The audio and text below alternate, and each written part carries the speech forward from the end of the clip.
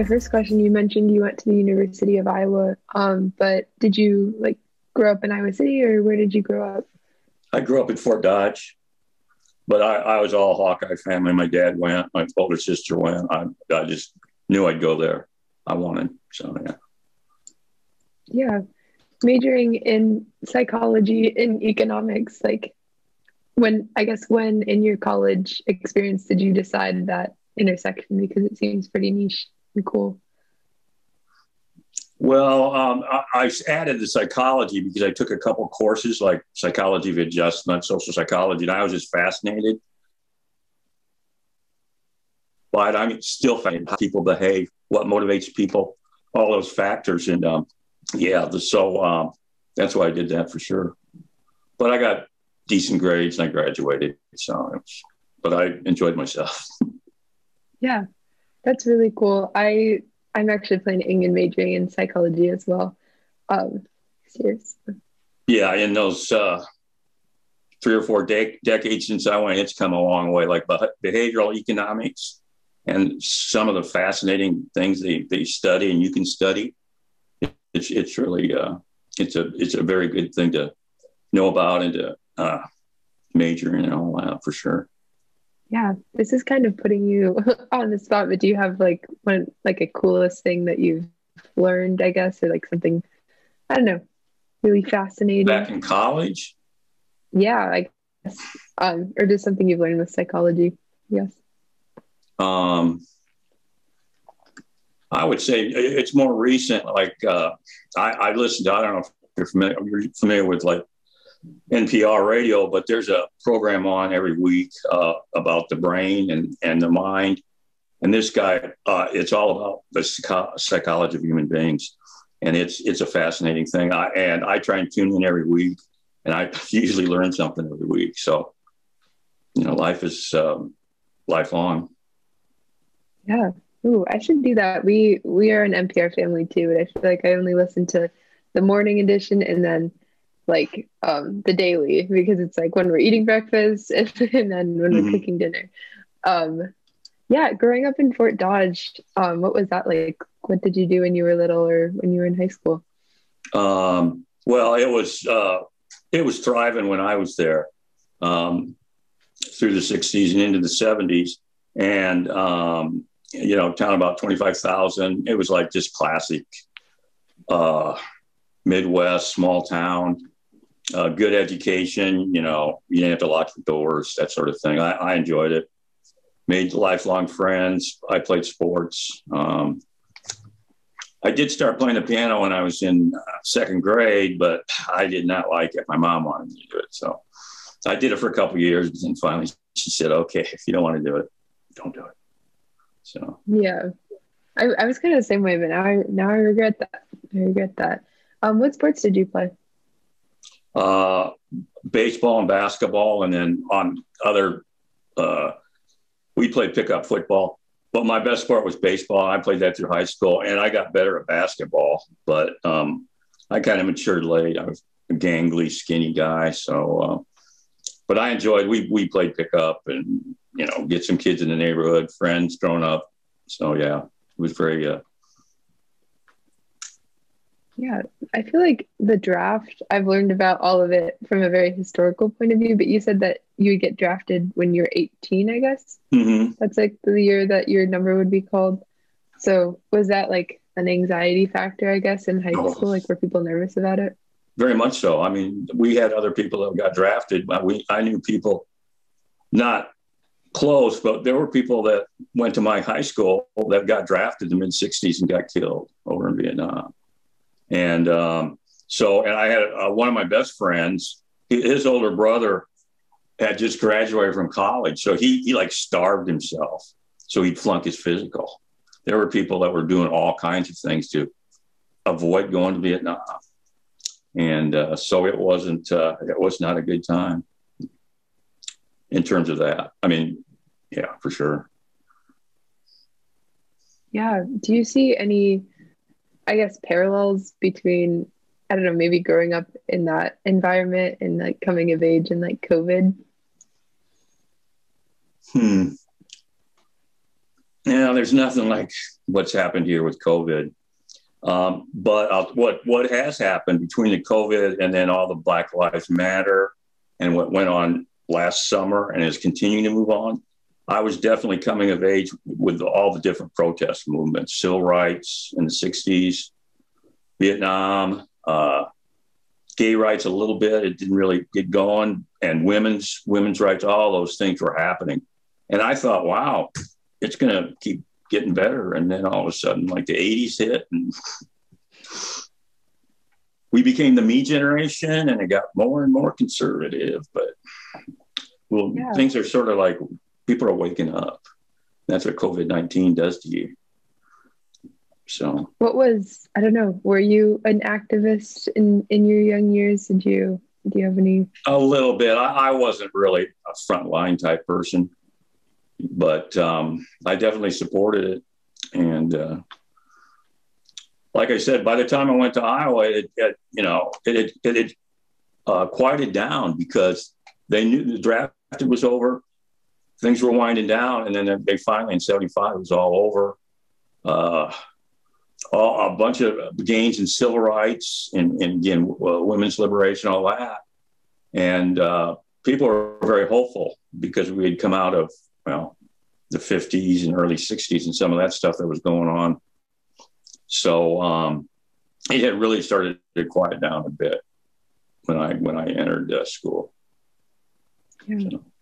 People have been, I guess I've heard some comparisons between like the civil rights movement and I guess the Black Lives Matter movement now. I don't know, do you think there's parallels, and do you have hope for, I guess, this time it'll work? Well, there's similar things. Actually, it kind of had just, people had fallen asleep.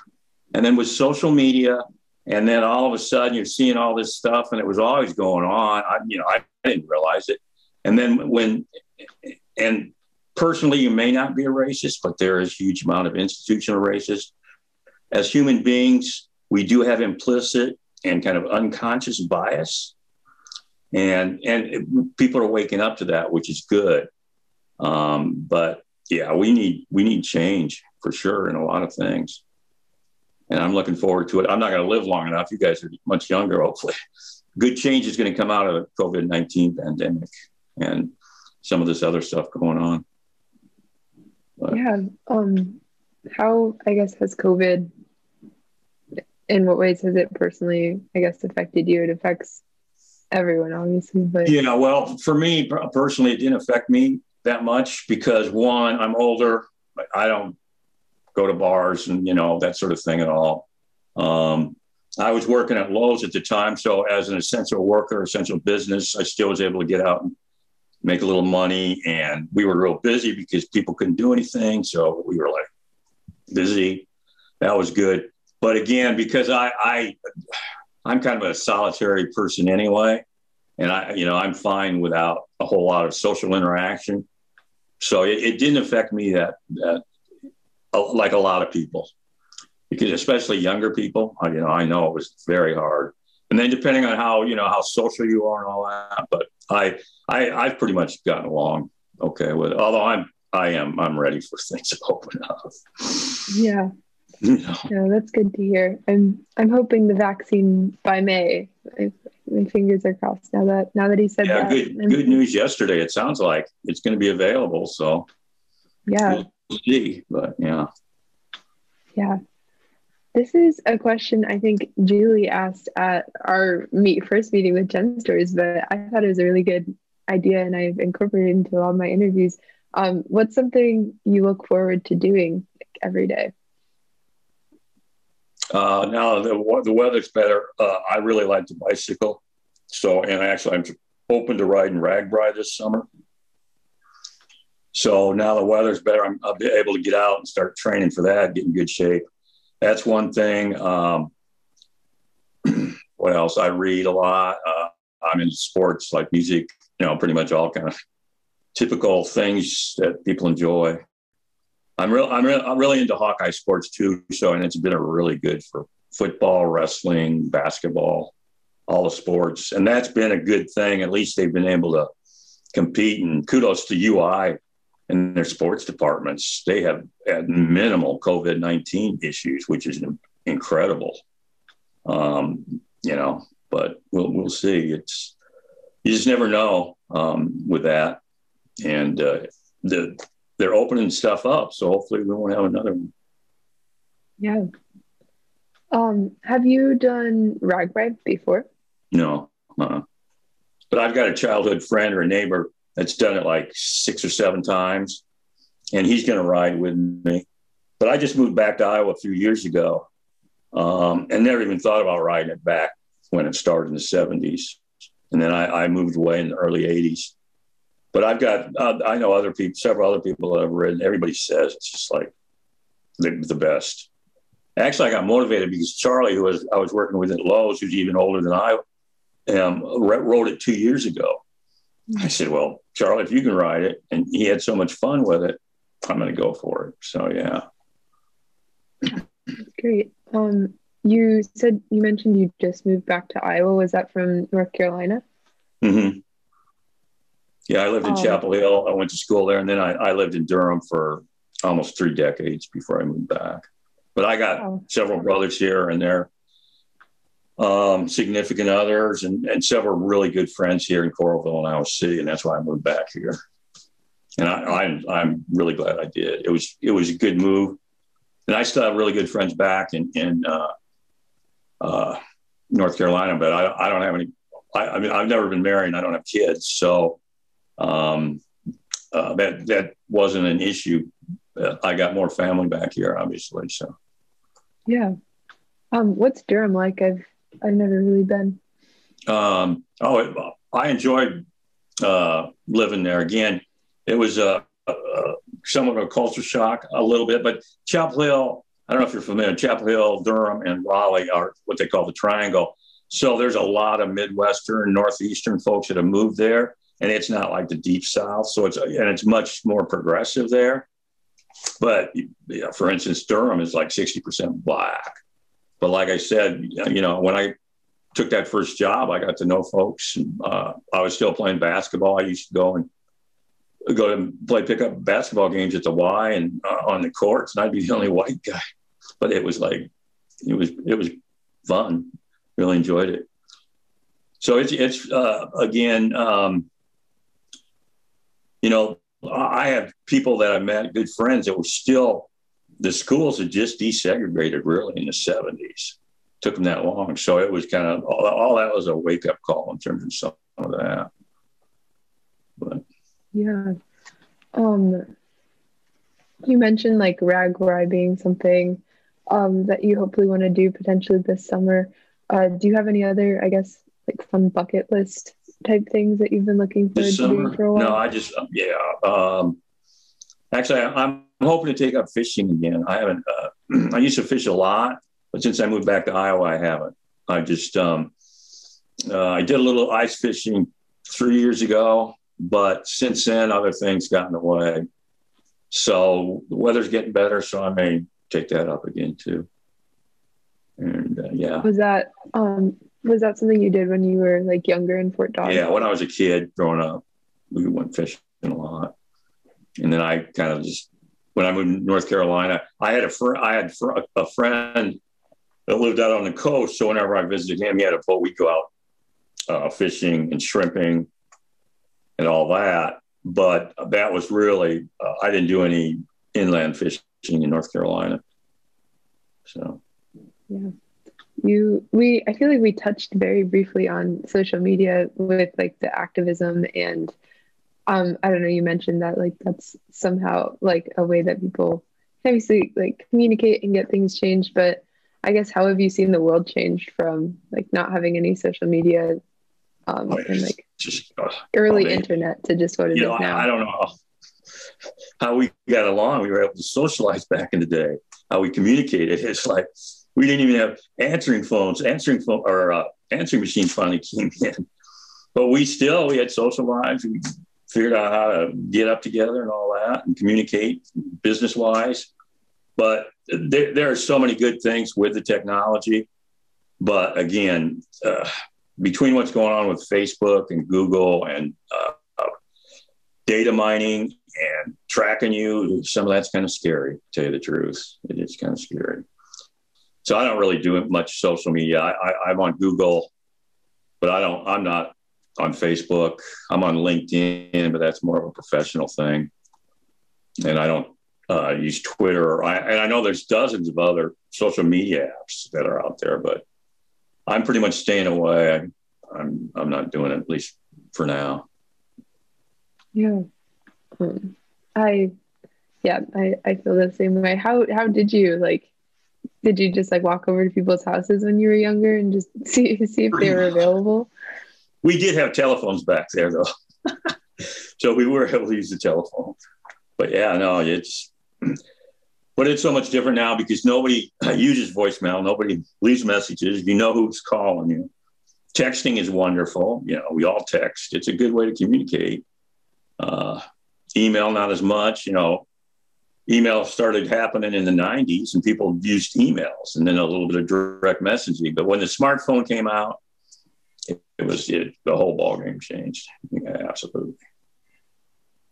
But we are all addicted to it. That's for sure. Me too. I'm on it too much.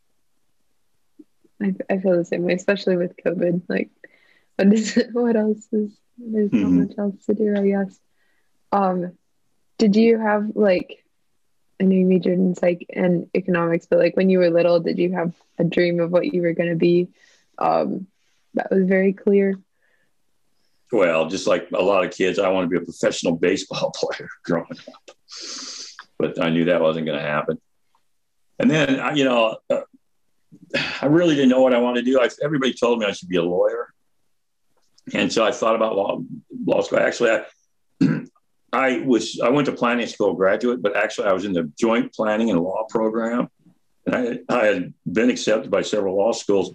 But once I got into planning and what was going on there, I just said, I really like this. Let me go do this. Maybe I'll come back to go to law school. But once I got out working, I decided I didn't want to become a lawyer. I don't think I would have been, well, there's a lot of different lawyering things you can do, but some of it, I wouldn't be cut out for sure. Yeah. You mentioned you read a lot too. Do you have, I don't know, has that always been the case? Did you read a lot when you were younger too? Oh yeah. I read all the time. I even got my picture in the paper when I was in third grade at the For school reading? library. Yeah, because myself and several other people, they picked us out because we were ferocious readers. So yeah, the libraries are great. Books are great. So.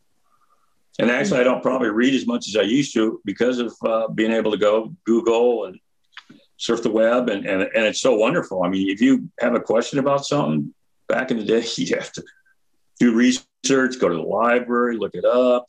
Now you can just pretty much at your fingertips find something immediately. Although you got to be careful. You got to vet it. You don't want to, you can't, well, is that true that everything's true on the internet? I don't think so. No one ever knows. Yeah. Did you have a favorite book, I guess, you remember growing up or now?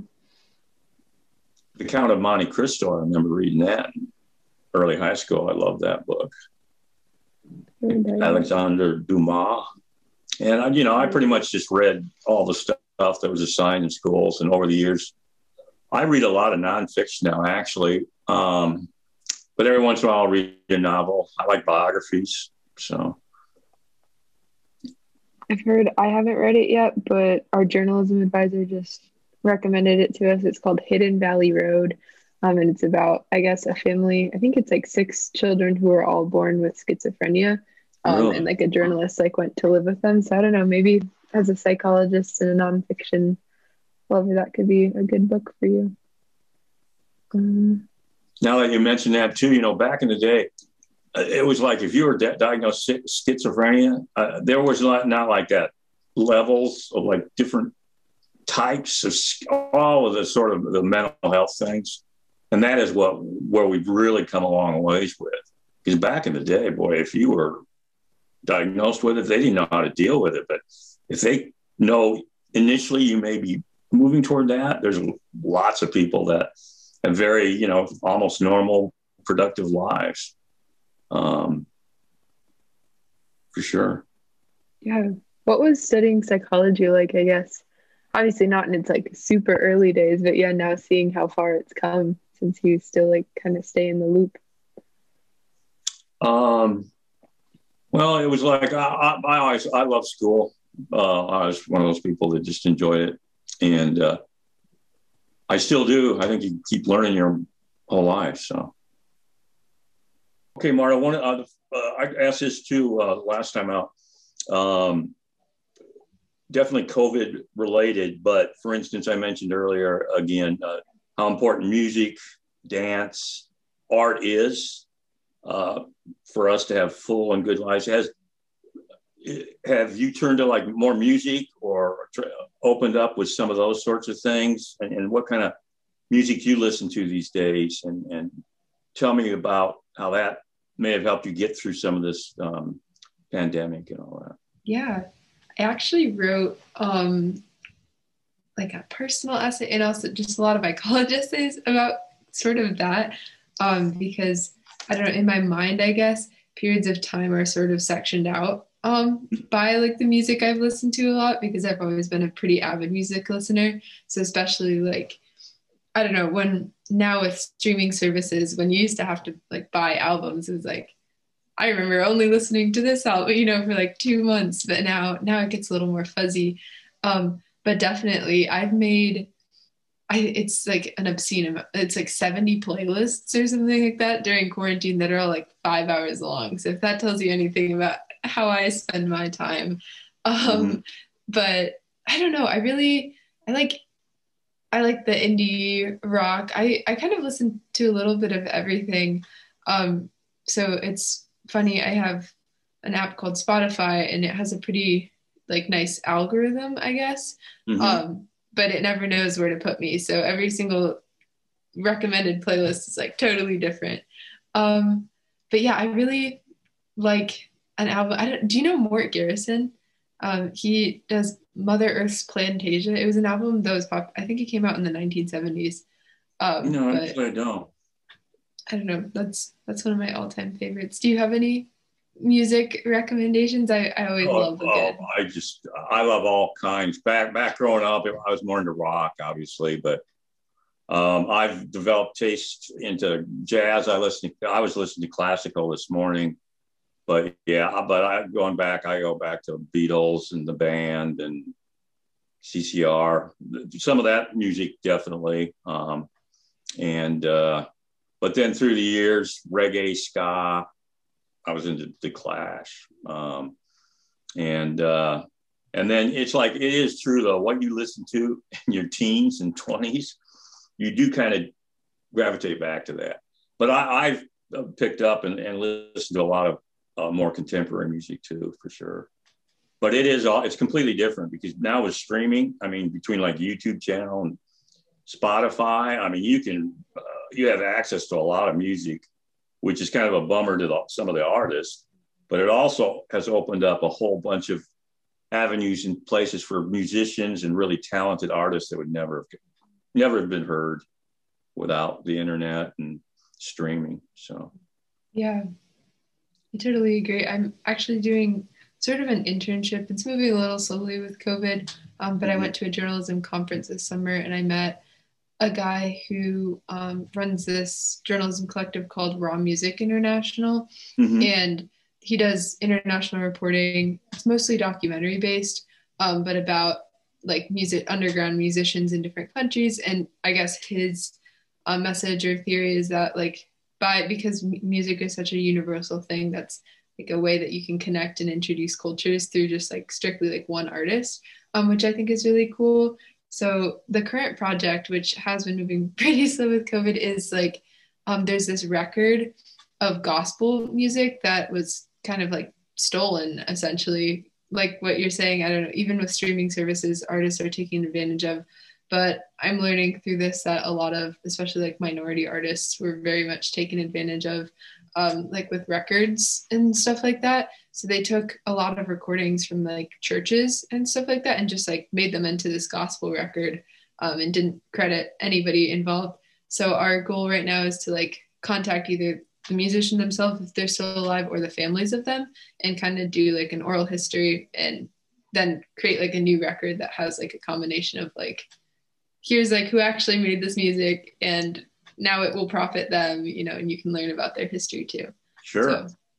Yeah, that I listened to it was an NPR piece the other day. They interviewed this gentleman that had gone back and they were back in the early like 1920s, 30s.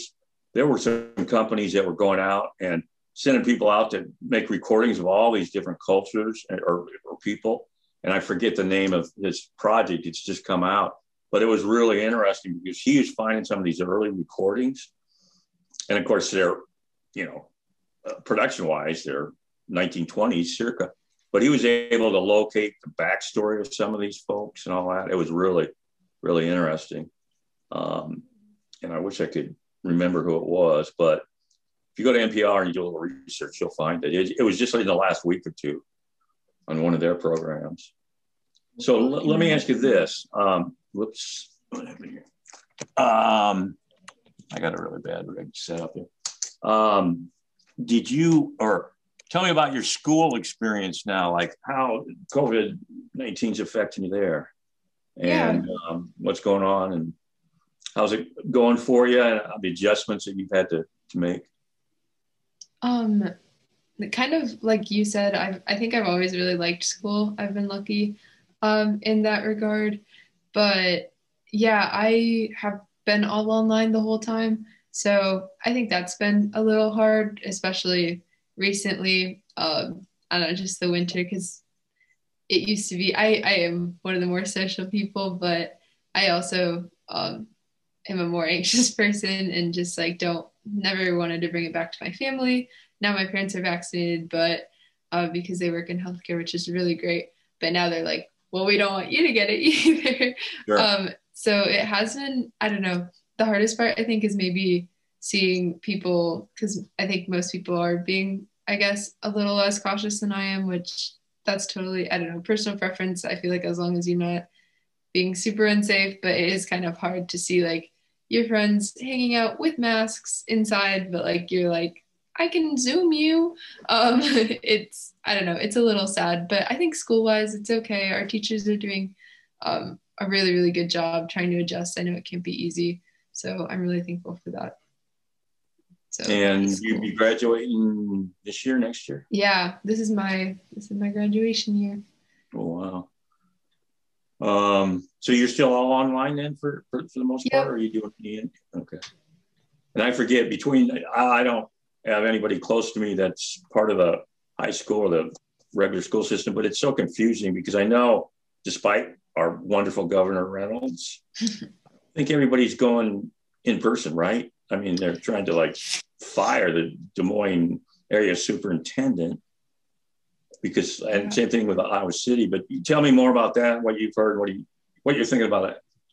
Yeah, so she, I actually was planning on going in person for third trimester because we've had a pretty nifty since the start of this year. So when COVID started last year, it was optional classes from like April to, which is so funny to think about. Like the Zooms were like 4 people and nobody was paying attention. Like kids, I don't know, it was kind of crazy. It was pretty disorganized, which I don't know, for someone who's in a position like me, who I'm lucky to have like, I don't know, like educated parents and like enjoy school, I think it was okay. But I do worry about like the kids who I guess don't have those privileges because getting left without that structure, I don't know, school for a lot of people is like a really important place that they need to be. So then at the start of this year, they developed a hybrid model. So I'm not entirely sure the logistics. I know it's like half of the people who choose hybrid are in the building for like 3 days and they do class, and then they do 2 days of like online asynchronous work.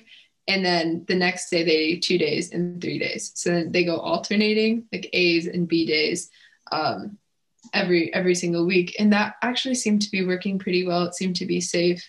And yeah, it seemed like they were getting through it. So I was thinking third trimester, some people will be vaccinated, warmer weather, I can go back. And then Miss Kim Reynolds, her proclamation was, if you're like, there's no more hybrid. So in-person people need to be 100% in person. And then it used to be that if a school, like when our positivity rates went crazy high, I think towards Thanksgiving, we went all online. So the people who were in hybrid went online too. But she made it so you can't do that anymore. So if it's, you go all online, it's just the people who are in person would go back to every other day. So she really, I don't know, I think she kind of derailed a lot of people's plans, because I know a few other people who are like me who are really excited to go back third trimester, which that's the least of our worries. But yeah, class sizes are at or above pre-COVID capacity now. So there's like 30 people in classrooms. So do you most of your friends enjoy school, or do you know anybody that, I mean, I always hear all the kids want to go back to school, but there's a lot of kids that probably don't. They don't like school. Tell me about that. I mean, yeah, I mean, I think that's definitely true. And I think that's funny to think about too. Like, it's all a matter of perspective, right? Like for some people this year's great. Like I do know some people, like, I think especially those, you have to be at that sweet spot, I feel like, of, I guess you feel invincible with COVID because you're young and somehow your parents don't care and you also don't care about school. I feel like to truly enjoy right now, there have to be a combination of factors, but I definitely know some people that this has been like the best year yet for them. I don't think I'm personally one of them, but yeah, no, for sure that makes sense. I'm lucky to have like school activities, so like journalism that I can do online. But without that, I think it would be a pretty boring year for me, I guess, at least. so what's the biggest challenge that you faced over the past year now? It's been really a year, either school related or just generally, like with you and your friends or family. Anything that jumps out? Yeah, I think just like it's been mentally tough, I guess. And yeah, just a little hard. I think a lot of highs and lows that everyone has, but just like you think about it and you're like, it's not that bad. Then you're like, oh, but this is, I guess just the comparison that it's supposed to be such a good time in your life. And then like the reality that I guess right now it isn't is a little frustrating, but also, I don't know, I'm really grateful that I have like good friends who we still FaceTime or like go on walks, or, you know, and I have a great family. So I'm really lucky in that regard. But yeah, it's definitely hard. And just, I guess, seeing the news all the time, because I do follow it pretty closely, it can just take a lot out of you to feel. I think we interviewed someone for a story last time that said something about how like it feels like you can go back on your news feed and there's like 2,000 bad things that have happened and you haven't like stopped any of them. So then you just kind of feel all the time like this, you know, pressure of like, wow, there's so much bad things happening right now. But yeah. Yeah, it's pretty much COVID-19, 24 hours on all the news, but with the vaccines coming out, hopefully, maybe by summer, we'll know. Yeah. So I'm going to switch the subject a little bit because there's some other really good questions that they prepped us with. And this is a really good one to ask. If you could have a superpower, what would it be and why? Ooh. I'm going to say like hold my breath infinitely underwater. And I guess, can I add on like not be affected by water pressure? Because I think it'd be really cool to just be able to scuba dive free solo, I guess. I used to sail a lot when I was younger, because my family is from Spain, and that was like, there's this program where the high schoolers in the town that we lived in, honestly, probably in America, they'd get sued for all the stuff they do. Like, it's not like a safe program, but it's just what kids do. So when you're a kid, you go to this program and you're kind of like harassed by the teenagers who are not responsible and are like smoking on the boats. And like for me to teach me how to swim and like not be scared of the water, they just threw me out of the boat and were like, swim back to shore. And I think there it would have been very helpful to just be able to breathe underwater. I don't know. I've always thought the ocean was really cool, but sometimes it can be a little scary. So it'd be cool to Yeah, that's a very unique and original superpower that one might have. But you're right. They with all the deep sea stuff they're doing now, with again the technologies, they're discovering all this stuff deep underneath the sea, and up underneath the both the Arctic, the North and South poles. It's amazing. And let's see. So how have you been able to interact and halfway normally with friends during COVID? Do you guys Zoom a lot, or do you just talk on the phone and text? And every once in a while, I think you mentioned you take walks, get outside, you can interact a lot better outside. Obviously, it's safer. Yeah. Yeah, I think it's been mostly like outdoor walks, and like, which I very much enjoy, or I like running. So I have a friend that we try to run, not as much anymore. We were doing pretty well, and then that like 3-week period where it's too cold to even like leave your house kind of derailed that a little bit. But yeah, we're pretty good with Zooming. I feel like I'm lucky with that. A lot of my friends graduated last year too. So now it's cool to, I don't know, we probably wouldn't be as close still as we were if it was a regular year. So I still get to talk to them a lot. And then with journalism, I get to, I don't know, it feels like I'm always on a meeting for our little publication staff because it's all online now. But I really love everyone on the staff. So I'm like, it's fun for me. It's kind of also social interaction time because just getting to talk to them is really fun. Sure. So do you participate in any other sports or anything else that school related or outside of school? Journalism is my main squeeze, but I run cross country pretty poorly. I've always been a pretty bad runner, but I enjoy it. What else did I do? Before COVID, I was involved in like clubs imaginable, I guess. And for a journalism project last year, I actually learned how to box for like 4 months with the local boxing gym, which was really cool.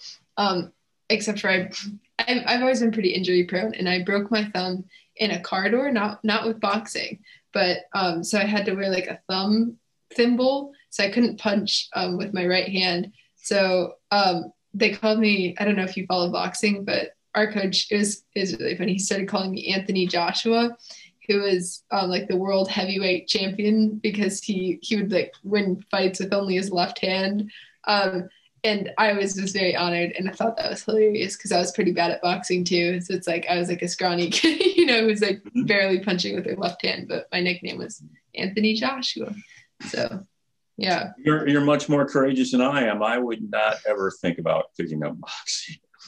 Honestly, in this day and age, yeah. I mean, I've had a couple friends that picked it up later in life, and they said it's a tremendous workout and all that. But yeah, for sure. So. Yeah, I could never like punch someone else. Like even the coach, he would hold like a mat, and I'd just try, and I'd get too scared. She'd be like, "Just hit me!" Like I promise I've been hit way harder. Like she was like a professional, and something there is just harder for me. So I guess for me it was more like the technique, and then just learning the skill of, I guess, getting out of your comfort zone. But I did learn. I went to like a competition with their team. I obviously did not compete. I would have maybe gotten killed if I competed. I was pretty bad at keeping my hands up. But I think I used to think that boxing was like a very violent sport, which it still kind of is. But I saw that like after all the matches, the people who are competing, at least in a state like Iowa, at the competitions, like before then, they've been sparring with each other. Like people from different gyms get together, and then after every fight, they kind of hug it out. Like they're excited for each other because they're like partners at that point, and they've been pushing each other. So I think that's something that really switched my mindset on the sport. So you actually got into it because you decided it was a journalistic sort of adventure that you would participate and write stories or articles about it? Or yeah, I think I use journalism as an excuse quite frequently, but I was kind of like, I want to learn how to box. What if we made a video about boxing? And then I went to the I-Corps boxing gym, who the coaches there are beautiful, wonderful people. And I was kind of talking to them about my idea, and I was like, I mean, if we could, I was thinking like a class or two, that they could teach us. And then the main coach, Cliff, he was just like, yeah, I mean, we could sponsor you for like 6 months if you want to come in. And I was like, I mean, okay. so by sponsoring you, that means like you didn't have to. No, didn't pay. Normally, you'd have to pay for lessons or exactly time, right? Wow. He just kind of let us come into the gym with everyone else, and have really treated us different. They're really, really good people. I love the gym there. So you mentioned you're really interested in psychology. You may want to pursue that, but you really enjoy journalism. Yeah. Are you going to give that up, or you could combine it? Because I didn't think about it. As a journalist, you can get a lot of freebies if you tell people, "Well, I'm going to write this ongoing story," just as you have done with the boxing. That's true. I definitely take advantage. I currently, my plan is psychology with a minor in linguistics, but that will most likely change. I think there's a lot of stuff you can do with psychology. I think journalism too. Our journalism program has been super wonderful, and I think my plan is probably just to join whatever school I go to's publication, because I think a lot of journalism is real world experience and connection. So I guess in my eyes, and from some professionals who spoke at conferences I was at, you don't necessarily have to major in journalism. So some of them actually recommended just doing like something you're really passionate about and interested in, getting that like background knowledge. So you're sort of like an expert on a subject, and then still able to interview. So do you know where you're going to further your education yet? Or are you still? I haven't really heard back from everywhere yet, but I'm in at Iowa, and that seemed like a really solid option. So potentially we'll follow in your footsteps, but definitely not economics. Right. I will. So what's the furthest school away from home you've applied to that you might consider very much if they allow you? I recently got accepted into the University of Vermont, which is very exciting because their campus is beautiful. A friend and I applied there because they're like, it's too pretty to not apply. So that's kind of our, like, I guess, safety school. Yeah. And we're like, if all else fails, we can go to Vermont and be roommates. So yeah. Yeah, Vermont's a Parents beautiful don't like state. Vermont. I've spent a little time up there because back in the day I did these different research projects, and they sent me up there a couple times, actually in the dead of winter, which was not the best, but Burlington's beautiful. And I forget, where's the university located there? I think it's in Burlington. It is? Is it not? Yeah, I think it is, yeah. And it's a small state. But Burlington was great. I mean, I spent a couple of weeks there.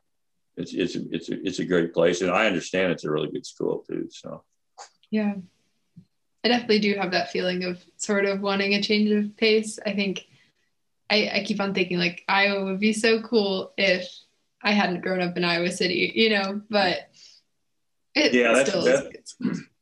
that's how a lot of people think too. And now that we're near the end of this, what question didn't I ask you, or what would you like to share with all of us before we leave? Oh, I don't know if I have something like that. Do you have something that you'd like to share? I'm really bad on the spot. I usually do the interviewing. Well, I've really enjoyed it. This is my second one. I get to do one more. It's a great thing you're doing, Julie.